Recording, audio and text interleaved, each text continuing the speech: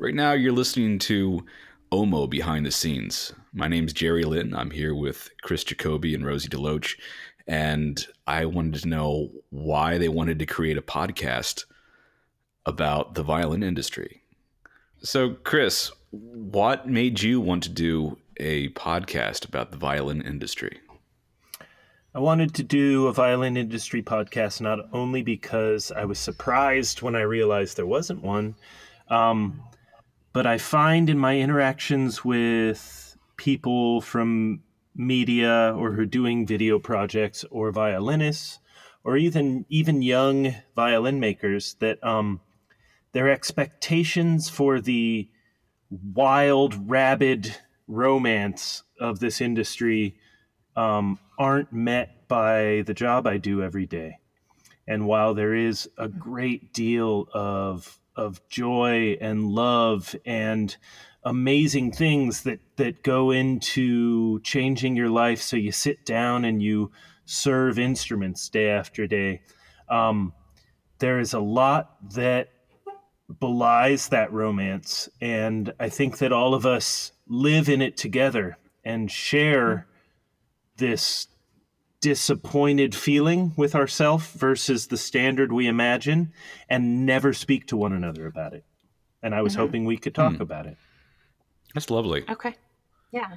Rosie, same question. What made you want to be as someone who's been in the industry for 15 years now, it's easy to feel like someone on the outside looking in at all the experts.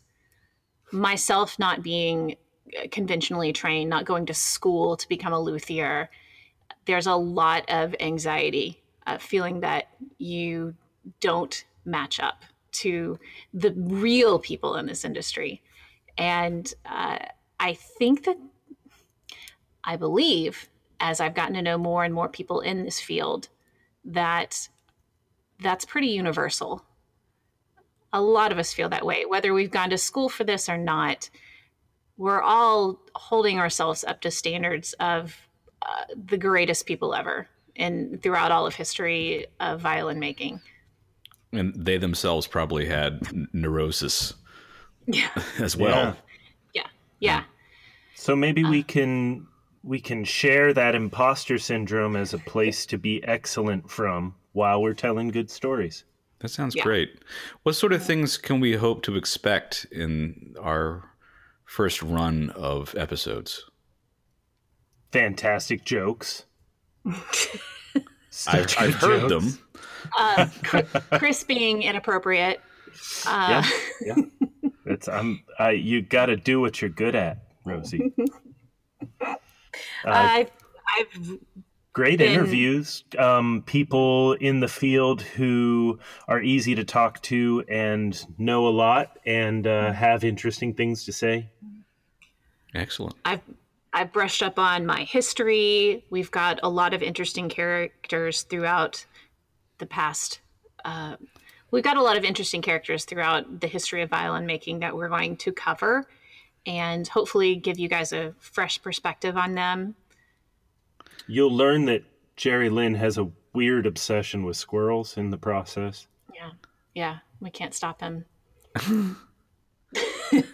I don't even know what to say to that. So my own interest in being involved with this is everything that both of you have said rings true with me as well. As I've met more and more people, and people tell me more and more stories of how they feel inadequate and of perhaps some of the things that aren't going quite right in the system today, that I believe that we're on the cusp of having some really wonderful changes happen. And I'd like to be a catalyst to help make that happen.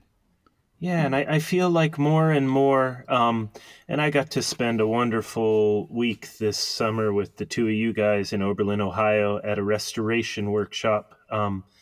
And I feel like more and more the spirit of that place, where everyone is there to help and to help educate and raise the standard and have us all doing the best work possible, is permeating more into the other parts of the industry, into what we publish, how we speak to one another, how we take people seriously or not, and even to something as banal as how people talk about each other at the bar after an event, and how derisive versus inclusive people have been in just my 20 years in the business. It's the change has been marked, and it has been really positive, and I'm glad to be part of it with you guys. That's great.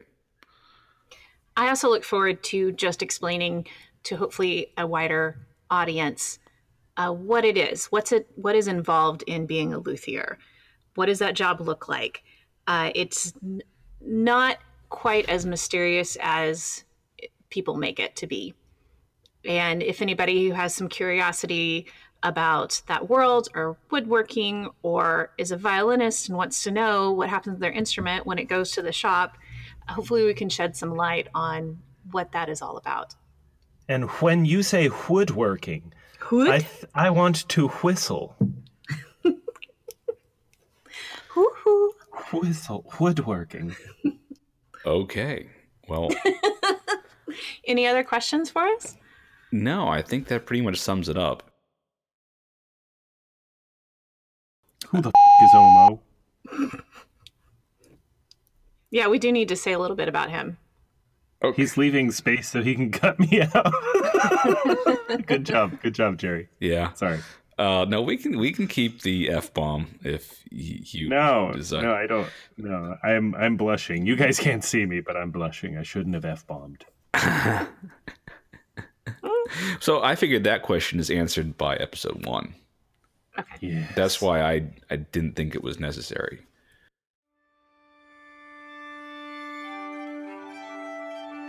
The Omo Podcast can be found at omopod.com. If you'd like to leave feedback or a suggestion for an upcoming program, we can be reached on the Omophone at 240-686-5345. Once again, that's 240-686-5345. Invoke Sound plays our theme music.